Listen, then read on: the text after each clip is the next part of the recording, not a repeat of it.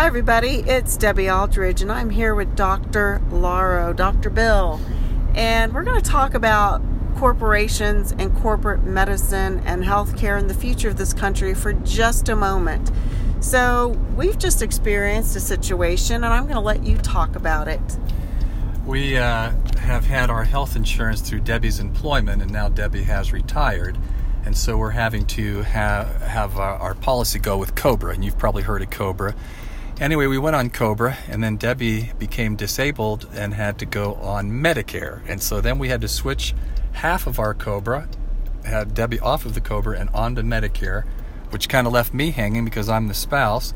So I've been trying to get a new COBRA number through Debbie's former employer, and it's been a real nightmare. It's just run around, and I need to have a neck surgery for a herniated disc in my neck, and my surgeon, every time he calls, they keep telling him I don't have health insurance, and it's just become a nightmare. We can't get people to help us, and so we're starting to feel like the rest of America when they're dealing with corporate medicine and corporations in general. Here I am, a doctor, and I understand the process from the medical side, but boy, there's nothing I can do to control the situation on the business side. The people we talk to don't seem to care, or they're understaffed, and they just can't seem to help us. So we empathize with Americans these days who are trying to get anything accomplished, Debbie.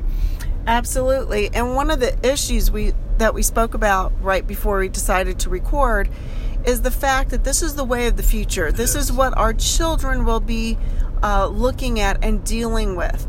People don't want to, corporations don't want to hire more staff. They keep you on hold forever. The call drops. You have to call back. One agency claims that they have sent the information to the other agency. The other agency says they haven't received the information, that you have to call back. And then, and it just goes on and on and on. This has been days of trying to deal with this, weeks trying to deal with this. I went through the same situation when I first initially hurt my back and had to have back surgery. All the rigmarole, where I actually told the company I worked with that I injured myself on the job. I said, how am I supposed to recover, go to physical therapy when I'm spending half of the time on the phone trying to get the right answers from the company and from people who are supposed to know, but nobody can give me an answer. So you go to the next person and the next person and the next person. And the bottom line is, it's their bottom line they care about, not their employees and not their customers, which employees are internal customers.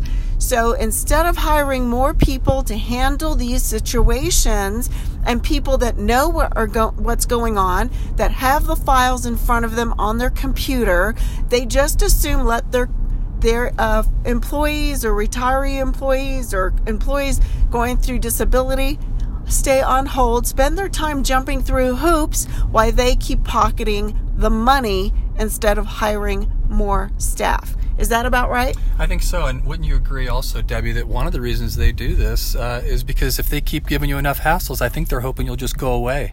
And then they make money because they're collecting your premiums and giving no service. Well, that's exactly what I experienced going through my disability, trying to recover, going through recovery, surgeries, and all of that, and then feeling basically pushed out, being forced to retire. When I didn't want to retire, I jumped through every hoop that they required of me to do, and still at the 11th hour, it was not enough. They gave me, 2 days? To even give them more information after I called for 2 solid weeks trying to get answers, and not one single person from the closest supervisor I had, my direct supervisor, to the top of the chain at the corporate level, not one person returned my phone call until 2 days were left of me retaining my benefits, but only if I was forced to retire or retired because the clock had run out. Oh, but they gave me one last assignment, which would have been impossible to fulfill in the 2 days that they gave me left. This is corporate America. This is corporate medicine. And this is also what you will experience whether we expand Medicaid, right? Right. Or go into socialized medicine. This is socialized medicine. We're paying through our nose for our insurance as well. We actually checked. I was paying a fair rate when I was considered active duty and employed, but going on forcing me into retirement. I now was shifted to COBRA, so we checked COBRA versus $1,200 a month versus Obamacare, and Obamacare was even more expensive. $1,400 a month. $1,400 a month. So now Cobra's we 12. went to COBRA at $1,200 a month. But then out of the blue, they sent me Medicaid. Yeah, Medicare. A Medicare. Told me I'd be put on Medicare, but temporarily. We don't know how long that is. I mean, it's just been such a nightmare. A rigmarole nightmare. And this is, my husband is somebody who's ran the largest private practice and family practice in Utah. Had 5 doctors he'd hired over time, nurses, staff, a huge practice.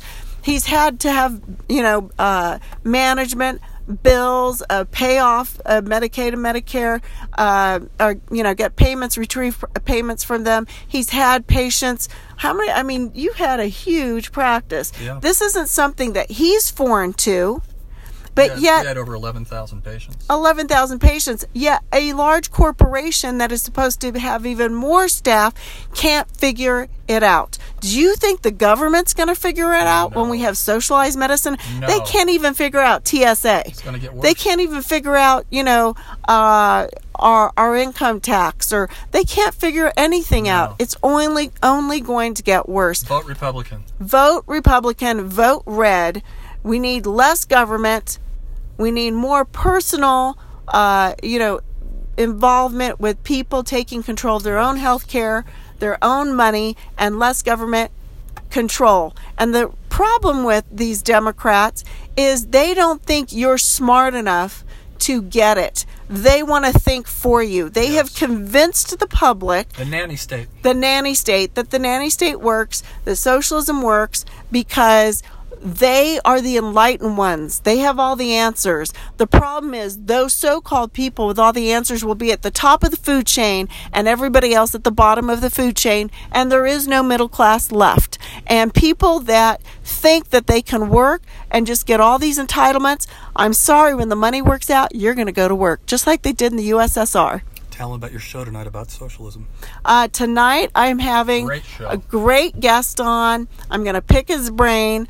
The great mind of Will Chamberlain is going to be on my show tonight. He's an attorney at JD. He's a member of the bar in California and in Washington, D.C., and it's going to be a great show. We're going to talk about all kinds of issues, and socialism is at the top of the list. So make sure you tune in at 10 p.m. Eastern Time, and I'm going to pick the great mind of Will Chamberlain. Thanks, everybody, for listening, and we'll see you tonight on Freedom's Voice. Take care and God bless as we dig deeper into these issues. Digging deeper with Debbie Aldridge and Dr. Bill.